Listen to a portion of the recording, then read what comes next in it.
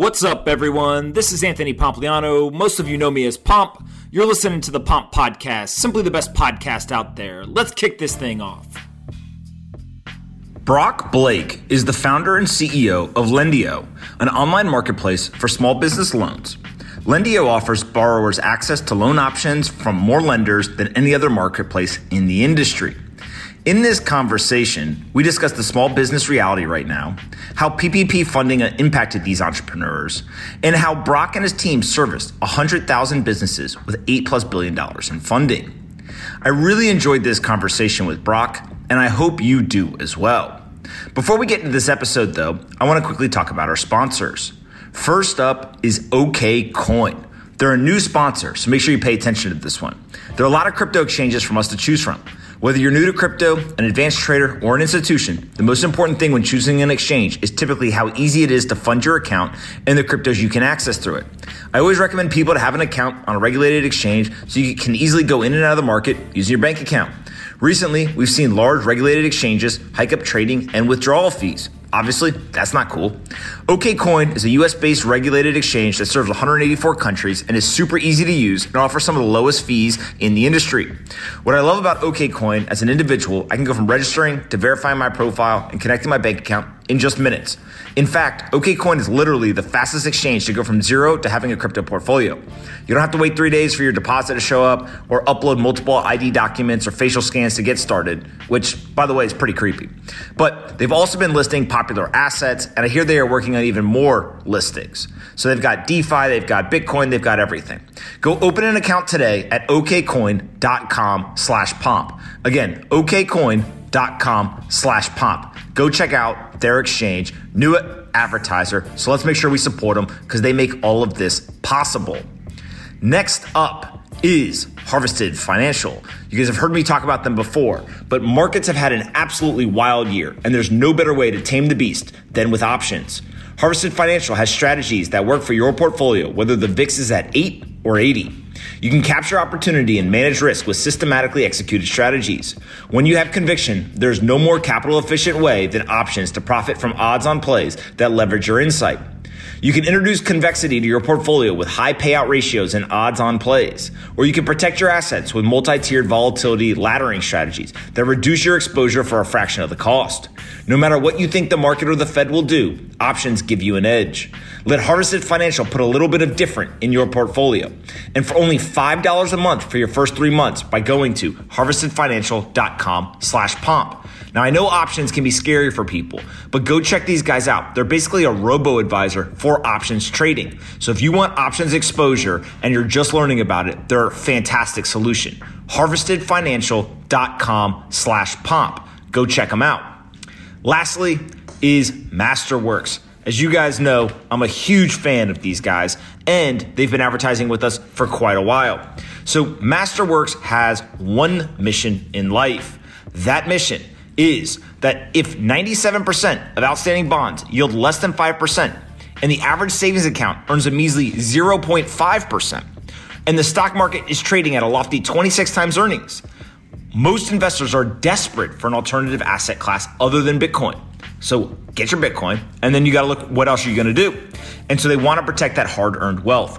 Stocks and bonds just don't cut it anymore. And that's where Masterworks.io comes in.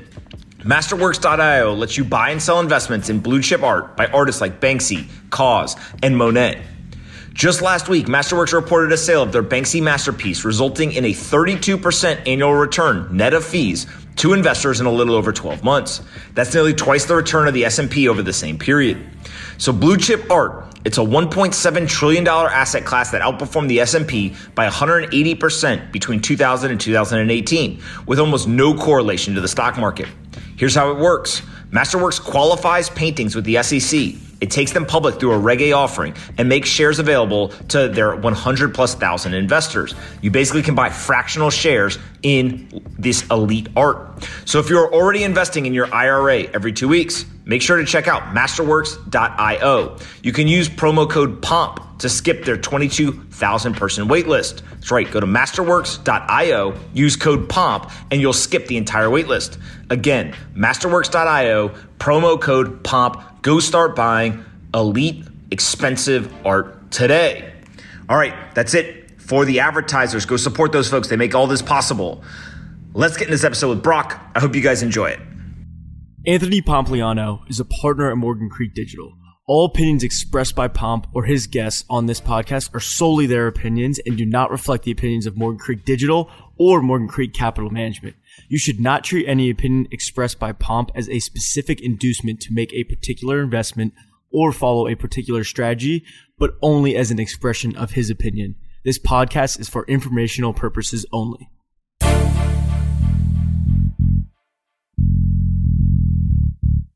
All right, guys, bang, bang. I've got Brock here with me. Thank you so much for doing this, sir. Yeah, my pleasure. Thanks for having me. For sure. Let's just jump right into your background. Kind of tell us everything you did before you got to Lendio. That's a quite a ways to start. So short and sweet. I've been an entrepreneur since college. I was at BYU. I was playing soccer there. I heard about an entrepreneurial competition, kind of like the TV show The Apprentice, without Trump saying you're fired and the glitz and glamour and all that. But we had 100 entrepreneurs that applied. They narrowed it down to 20. 20 of us went through an 8-week boot camp where we were learning about being an entrepreneur, and it was a competition. We did all these things. And at the end, they chose 5 and gave them each $50,000 to start a business. So I was one of the 5 that was fortunate to win the $50,000, and I could use that money to do anything that I wanted as far as any business. I looked at buying an ice cream store and looked at building a technology company, and every business that I was talking to, the main challenge was that they all needed financing. They needed money somehow to grow or start their business. So, early on, my career was we were going to connect these entrepreneurs to wealthy private angel investors. And we kind of built this dating website and literally made every mistake in the book along the way. But realized something pretty valuable along the way, which is most businesses in America are Main Street businesses. They're restaurant owners and landscapers and all that type of thing. And they're not going to be the next Uber and Facebook and all of these. They're going to be good businesses, but they don't need $1 million. So we changed the model on its head and started focusing on debt financing. So that's and the way we've gone with it, with Lendio connecting entrepreneurs to debt financing and banks and credit unions and fintech lenders across the country since then. So that's the very shortened version. Absolutely. And I think what's so interesting about your business is it's lending and it's small businesses. For those that don't know or haven't been paying attention, there was this public health crisis with a pandemic that then caused an entire economy in the United States and then economies around the world to shut down. The velocity of money goes down. There's massive, massive issues. If you're a large corporation with billions of dollars on your balance sheet, maybe you're not doing okay, right? But you can survive, right? You've got access to capital. You've got access to partners. You can raise equity quickly. You can kind of do all the things you need. Small businesses don't have that. And I think early on in March and April, I went back and I looked at some data, and it was something like most small businesses, especially in the restaurant and food industries, they only have about 2 weeks of cash on hand in their bank account, right? So they can't even make it 30, 45 days without having, kind of no revenue. On top of that, they don't have access to capital, right? They can't raise equity very quickly, especially when every investor is actually not deploying capital, but actually trying to find cash and hoard it during uncertainty. And so you guys became this great option. Maybe talk about, like, in the early days of the pandemic, what you guys saw as the opportunity, and then we'll get into kind of how you guys actually executed. But what were you seeing in March and into April during this kind of economic shutdown?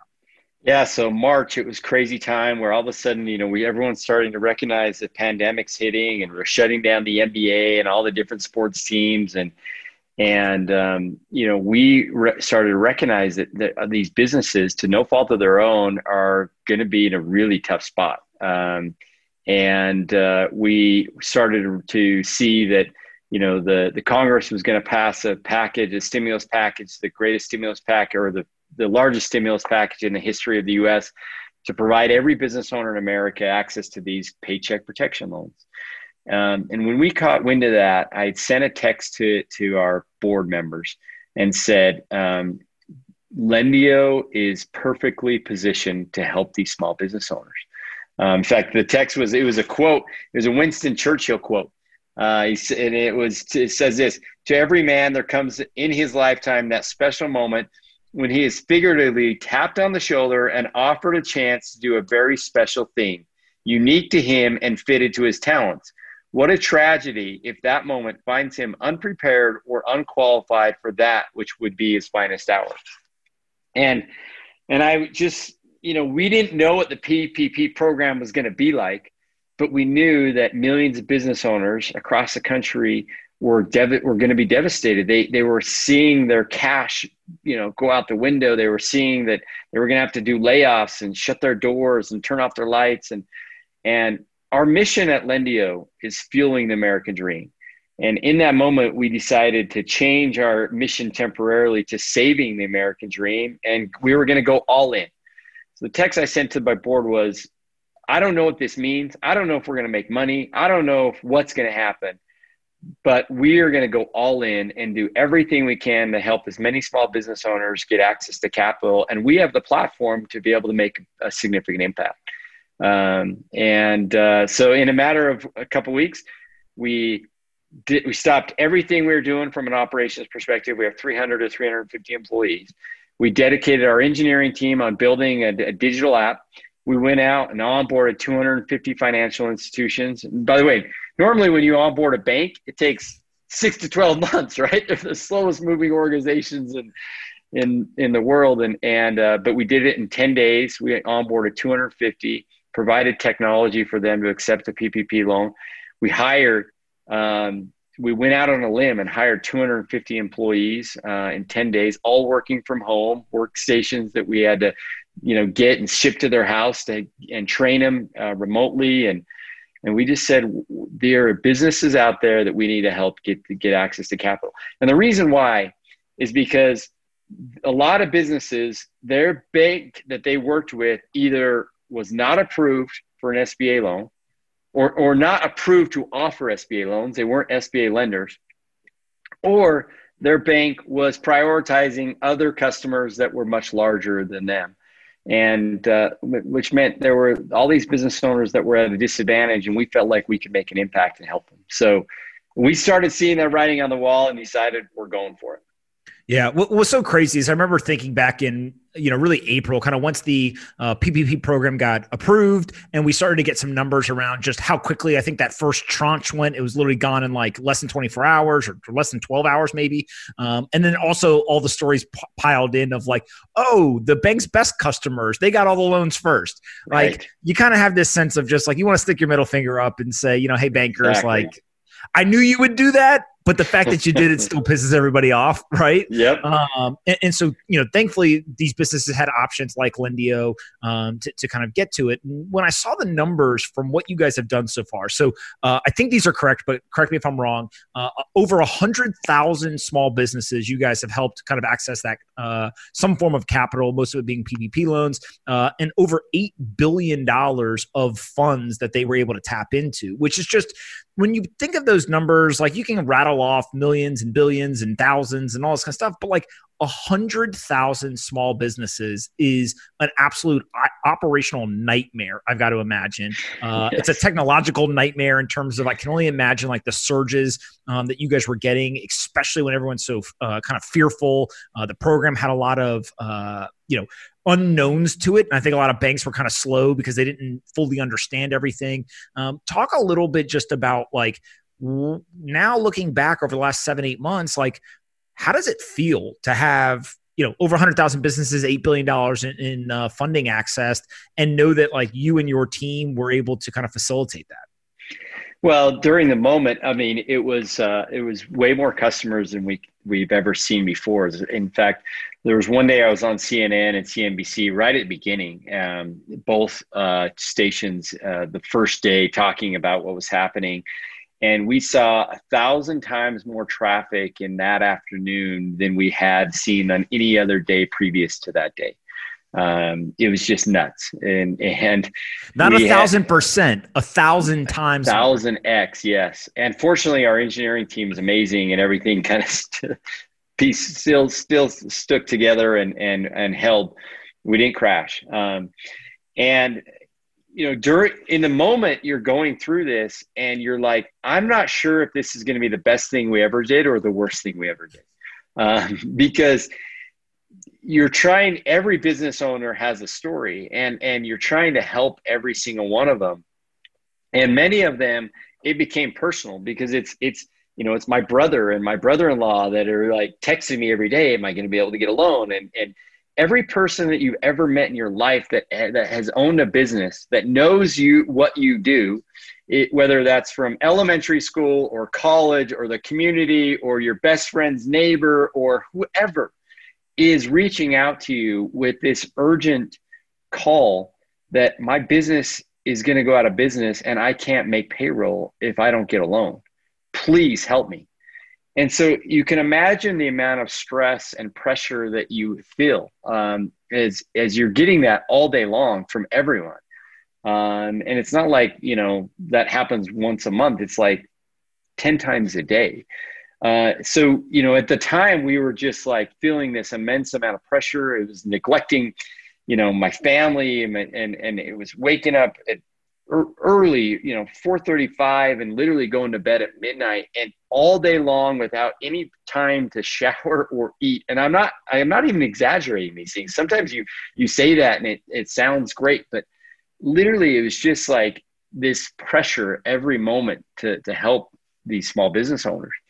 There were times where I thought it was going to crash and burn. Like we didn't have I'll just tell you this real short story. You mentioned this first weekend, how the money was going so fast and all these business owners seeing the capital, like, I need to get in on this. If I don't, I don't know if there's going to be another chance. And we had 300 banks right from the get-go that all said, I can take as many customers as you can send us. But what none of us anticipated was in that first weekend, they would get more loan volume applications in that weekend than they had ever seen and they said it had been more in that weekend than they'd seen in the last 15 years combined.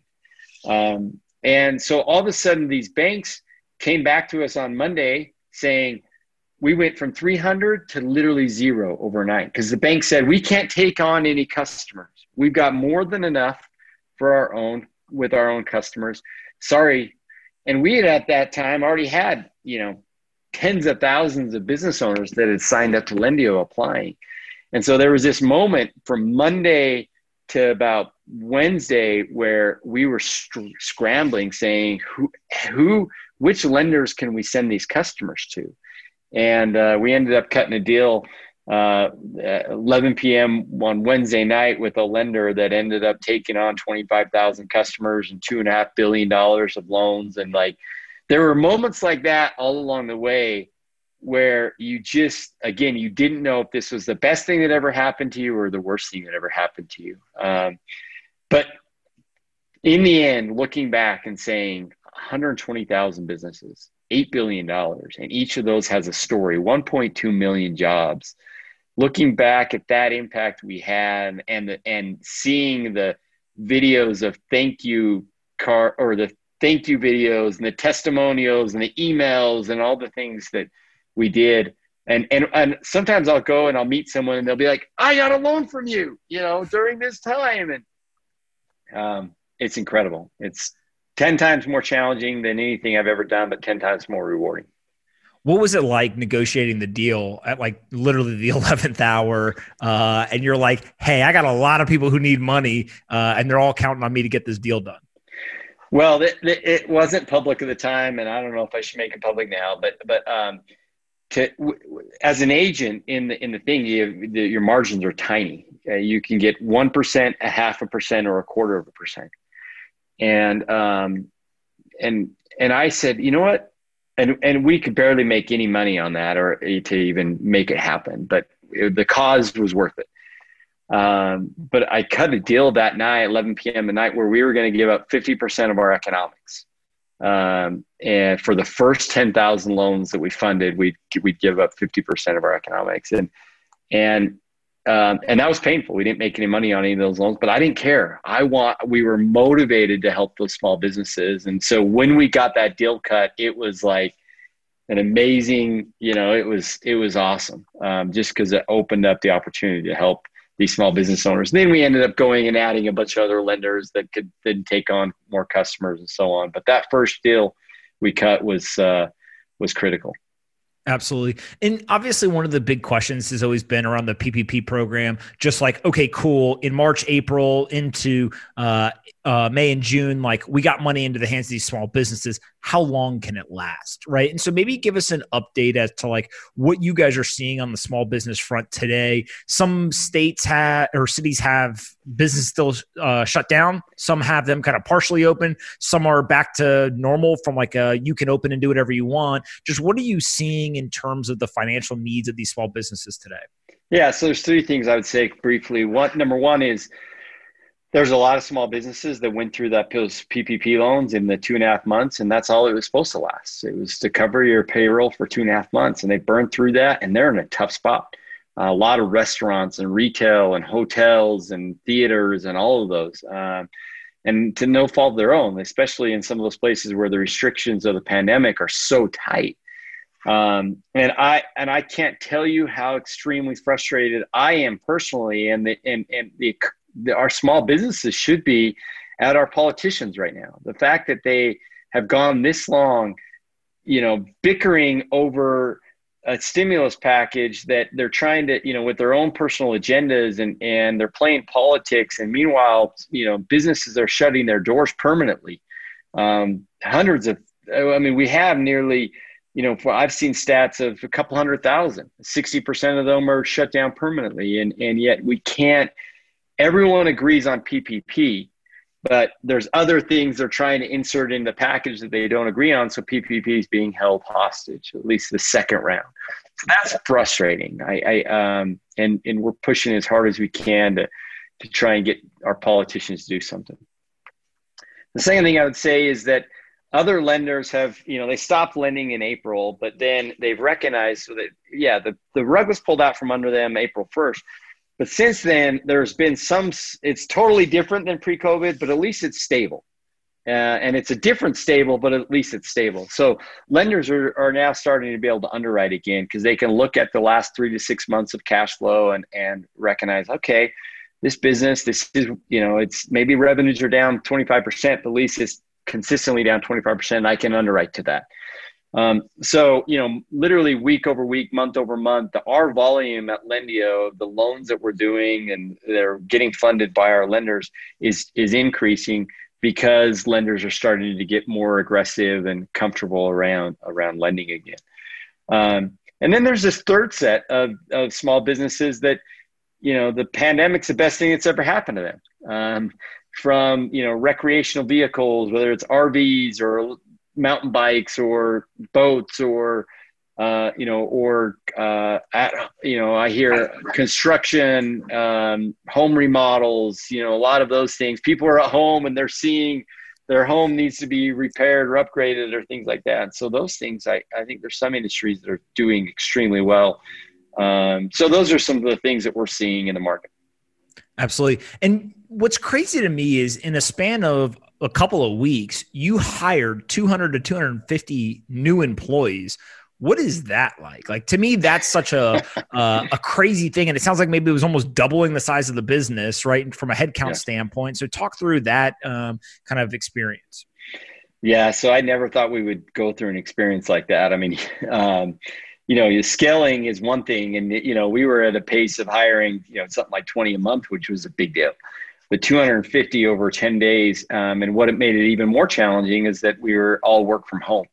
So getting the computers into their hands, getting training. So we were extremely creative on how we did that. We had some other offices in the area that were looking to do furloughs. And so it was kind of like we were renting some of their team members for a period of time. We had people that were, all of a sudden universities were closed and everything was online. So they needed a summer job. We were hiring our team members, their spouse or their brother or their son or whoever, a lot of personal referrals. But one thing that became really clear, so that logistically, it was quite the challenge. But one thing it became so clear to me was that people love to be a part of a cause. They want to go and help. They want to solve a problem. They want to do something bigger than themselves. And we had so many that just bought completely into this idea of saving the American dream and helping small businesses. And that's what was incredible is they sacrificed a lot, and their training, it wasn't a 9-to-5 job. It was like, I need to know this because I want to be able to be a part of this. I want to help more businesses. And so I need to become an expert. And so it was a lot of logistics, but a lot of like clear motivation of these team to be a part of something special. Yeah. And in terms of where you guys are now, so you have this massive influx of kind of small businesses and activity for the PPP program. How do you think that kind of positions you guys moving forward? Is this something where you'll kind of continue to help these small businesses and there'll be some ongoing support? Is it something where you're kind of dependent on what the government programs are? Just talk through kind of how you see the relationship with those 120,000 small businesses moving forward. Yeah, so PPP for us is just another loan product. So we're a marketplace and we've got a lot of loan products and some come and go. And so right now, it's PPP is one of the products that we offer, but we offer other SBA loans, lines of credit, term loans, and so on. So those businesses that we helped get a PPP loan, there's other things that we want to help them with. Number one is we have a cash flow product. It's kind of like a QuickBooks Lite where it pulls their bank data each day and it gives them cash alerts of cash is up and cash is down, all invoicing management, bookkeeping, things like that to help them, preserve and manage cash. So that's one thing that we've got a lot of those customers that are finding benefit in that product. The second thing is that, with those customers, we are going back to them and making sure they are aware of other loan products that are available in case they need another loan for growth or other reasons down the road to be able to help them secure other types of financing.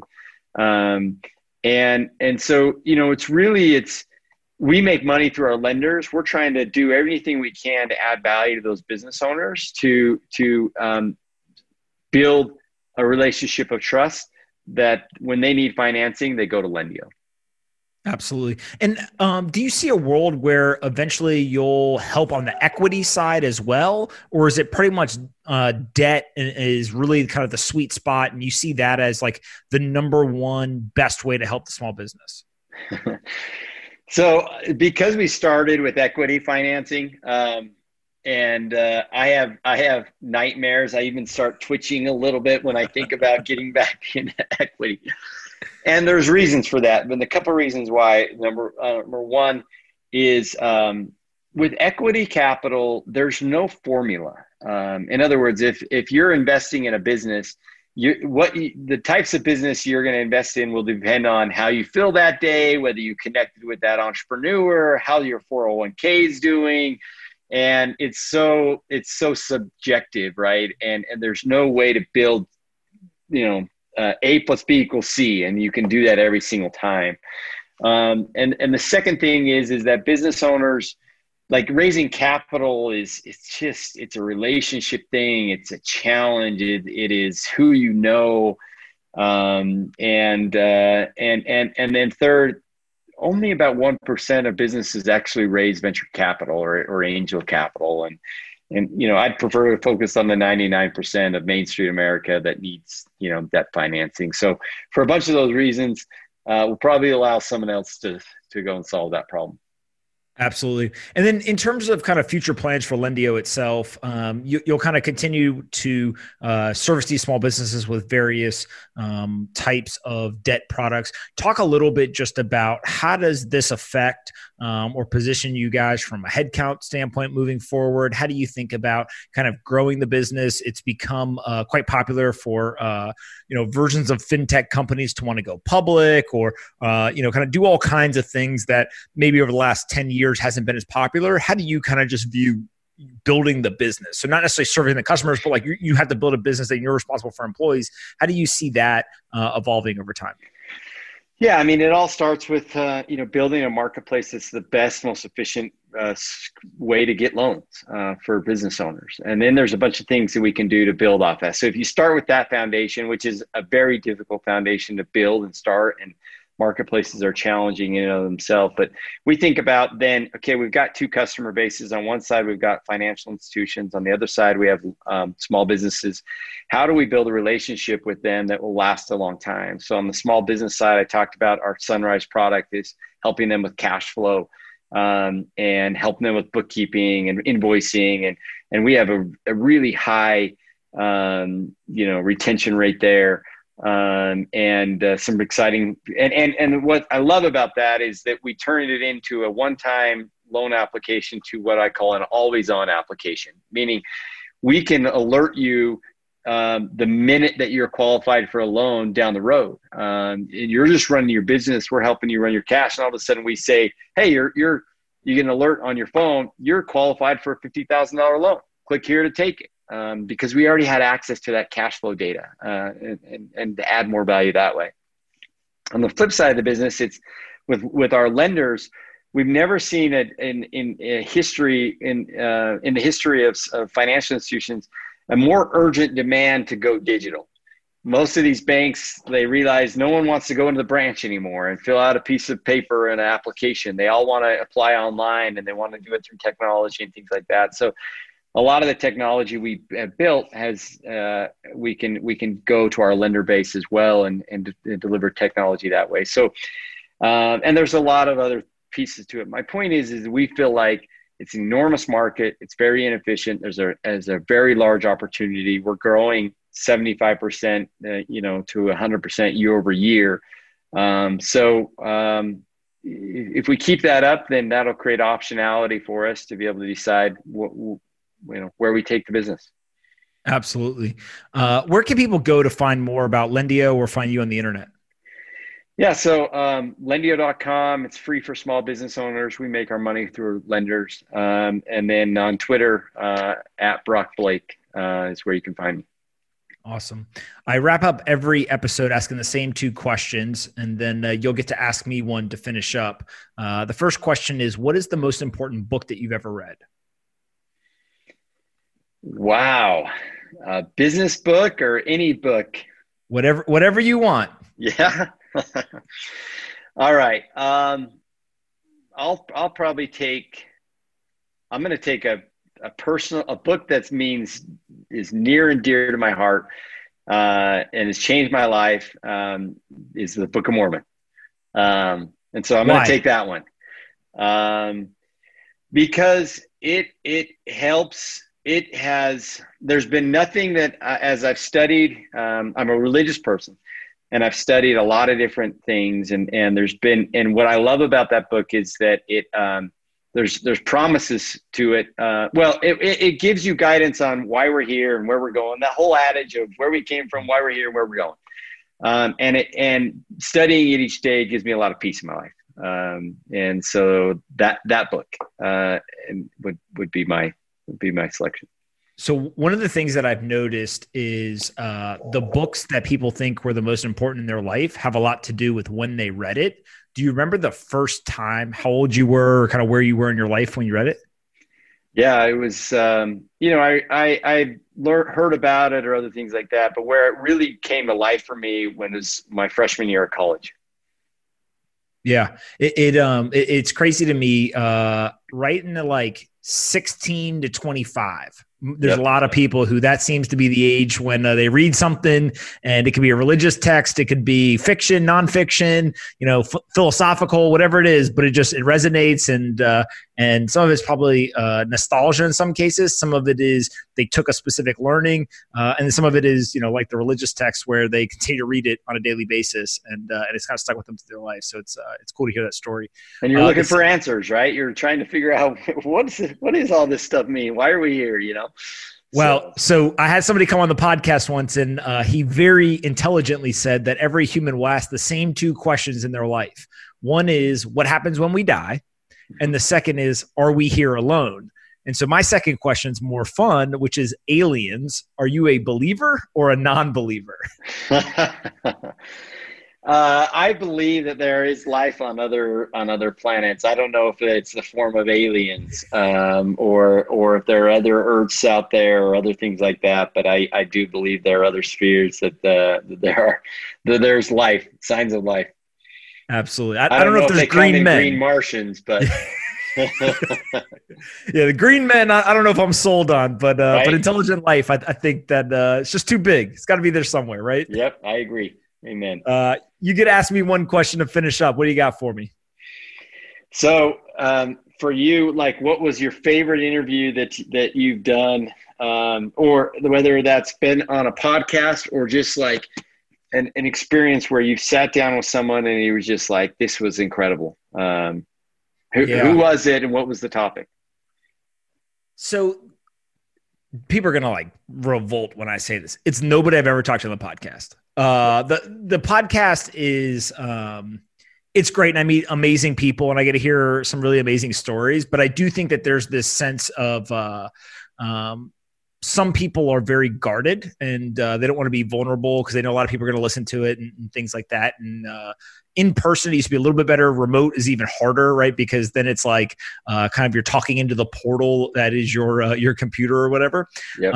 But the best conversations I've ever had are with complete strangers. Like, I can think of a couple off the top of my head. When I was in Iraq, I met a kid who barely spoke English and just like seeing that viewpoint. Or I was with my wife in Bulgaria where she's from and just met somebody who spoke, English and just kind of, again, getting their viewpoint. Or being on a train in Italy and some guy happens to sit down next to us who is a restaurateur in the United States. And he starts talking about kind of his life. And those are the stories I think that are like really, really interesting. Some of it's probably a fascination with like people who have a story different than your own. Right. And then also two is like everyone always focuses on the most successful people, the richest people, the people who kind of accomplished more than everyone else. And it's just like aspirational, tell me how you did it or, kind of tell me your story. But I tend to think that many of the people with the most interesting stories are the people who maybe aren't the most successful, right? They're the people who are kind of still in the story. Yep. And so I don't know if I could pick one, but it's those types of situations to me are like incredibly rewarding, which almost seems like, it's counterintuitive or blasphemous for somebody who spends so much time talking to people on a podcast to say, but for sure that would be the answer. Totally get it. Can I ask one more? Of course. Come on, one more. So what, each of us go through these times where we're thinking at something, there's a topic, there's a cause, there's something that consumes our thoughts that we're passionate about that, in our, when we aren't forced to talk about something else, we choose to talk about this topic. What is that for you right now? Yeah, I think it's probably something around like financial education, right? And I say that mainly because to me, it's just the one thing that we can give to lots and lots of people. It's not controversial at all, and it probably can have a significant, if not the biggest impact on someone's life, right? And it's just this idea of, I think a lot about kind of education and knowledge is the equalizer. Right. So if you look at something as simple as just, hey, yes, you should save money to a point and then you should invest the rest. Right. And so like have your rainy day fund, but investing is how you will not only protect yourself from all sorts of things around inflation, et cetera, but also like that's how you're going to grow your wealth. And rather than trading your hours for money and, all these kind of like very basic, timeless financial education, kind of learnings or lessons, they're timeless for a reason. But what you start to realize is there's probably 50%, maybe more of the country. If you went and you sat down with them, like they don't know this stuff. Right. Yep. And it literally is just a lack of knowledge. And then you explain it to them and they see the world differently. Right. And so, again, most people who come on the podcast have been fortunate enough where like somebody along the way taught them that. Right. And whether it was literally they just happen to stumble upon an article on the internet or a parent or a friend or whatever. But I think that's the one thing of like, if we could get everyone to understand kind of the basics, one, you probably have a lot fewer problems in society just around like people wouldn't go and get into, hundreds of thousands of dollars of debt and kind of all this like crazy stuff that creates these chain reactions. But then also too, like you literally can improve the quality of somebody's life. And that doesn't mean somebody's going to go from, hey, I make minimum wage to now I'm going to be a multimillionaire. But it does mean that can you help that person over a 20-year period have enough money so that they can actually retire when retirement comes? Yep. Right. And like I think a lot of people get lost in this, like, oh my God, you don't have a mansion? That must mean you didn't do well in life. I'm like, no, actually, for the majority of people, like, retiring on time is a bar of, like, I did the right things. Right. Yep. And if you can do it earlier than that, even better.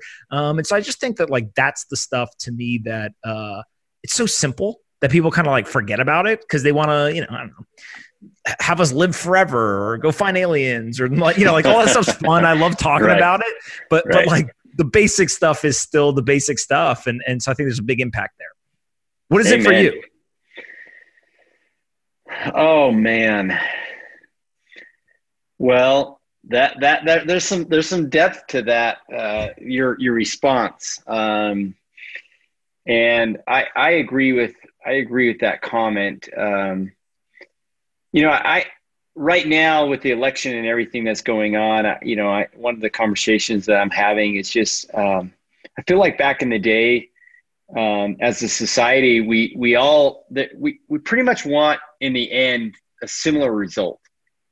And whether we were red or blue or whatever stigma or label we put on ourselves, we would look at someone across the way and say, "Okay, I don't agree exactly with their opinion on how to get there, but I believe in that they want this very similar result in the end that I do, and so I'm going to respect their approach." And I just am. You know, for me, it's just disappointing. A lot of my thought right now, just because of the election, is disappointing with how divisive the nation is around, you know, any topic. It doesn't matter what it is. We have to fight over it. And I just would love to be able to see, you know, us respect. That's what makes this nation great, is this United States of America, and we all have different opinions and we all value those opinions, but we can respect each other's opinions, and it's not always a fight. So anyways, a lot of my thought right now is just around how do you, and I think a lot of that comes from leadership. You know, how do you unite people versus create contention and division? And I feel like it's a tough time with the pandemic and everything that's happened from race and social injustice and some of those things that our nation could use a lot of, you know, healing through, and I'm anxious for that to happen. So that's a lot of my thoughts right now around how do you solve for that? I went through an exercise with a friend probably 2-3 weeks ago. I said to him, "You give me a topic and I'm going to tell you both sides of the debate." And not because I'm some expert on this stuff, but just to show you there is two sides in terms of, and it usually falls on the party lines of Republicans and Democrats, but in general, there's kind of a, you know, very divisive, extreme type view in these situations. And he was like, what's your point? And I was like, because the topic you could throw out could be super mundane, like masks. Right.